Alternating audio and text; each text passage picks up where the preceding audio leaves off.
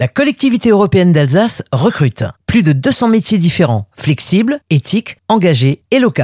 Découvrez les métiers de la solidarité, des métiers passionnants et enrichissants. David Brunner est assistant familial. Il exerce ce métier depuis presque 10 ans. Il nous présente son quotidien. On l'écoute. Un assistant familial, c'est une famille qui accueille des enfants, qui les protège, les fait grandir. Donc on s'adapte au profil de chaque enfant dans un esprit, je dirais, de cohésion familiale. Il faut que les enfants puissent vivre l'un à côté de l'autre au quotidien, en fonction des capacités des enfants, en fonction de nos capacités et du type d'accueil que l'on souhaite. De le rappeler, et ce n'est pas anodin, c'est un métier dans lequel l'assistant familial accueille un ou plusieurs enfants chez lui au sein de sa propre famille. Assistant familial, c'est donc un vrai métier et qui nécessite de se former. Oui, c'est un vrai métier. Il y a d'abord l'agrément à avoir. On est évalué chez soi en fonction du contexte de notre maison, de l'endroit où on vit. Ensuite, il y a une embauche possible suite à des entretiens. C'est un métier donc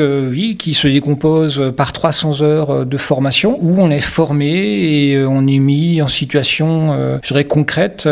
Donc c'est une formation très pratico-pratique. On n'est pas sur les bancs de l'école, on travaille du concret, on raconte notre expérience de début d'accueil puisque en même temps qu'on fait la formation, on accueille déjà un enfant, on est rémunéré pour ça. Pour David Brunner, on en vit bien, mais pas que. On s'épanouit aussi. Alors c'est un métier, il faut en vivre effectivement et on en vit bien dès lors qu'on accueille plusieurs enfants. C'est un métier qui paye, mais il faut aller vers ce métier parce que on a envie et qu'on sent qu'on est capable de le faire avec un certain plaisir, parce que les enfants, eux, ont cette capacité à sentir si vous êtes heureux, si vous faites ce métier avec plaisir ou pas. Et de rappeler que c'est un métier qui recrute. La demande est énorme. Il y a beaucoup de demandes, beaucoup de possibilités d'embauche. Dans les années à venir, une grande partie des assistants familiaux partiront à la retraite. La demande pour les remplacer est importante. Moi, je trouve vraiment que c'est une belle opportunité, peu importe ou presque le métier qu'on a fait avant. On peut se rediriger vers ce métier-là. Les métiers de la solidarité, des métiers qui ont du sens. Rejoignez la collectivité européenne d'Alsace et postulez sur alsace.eu.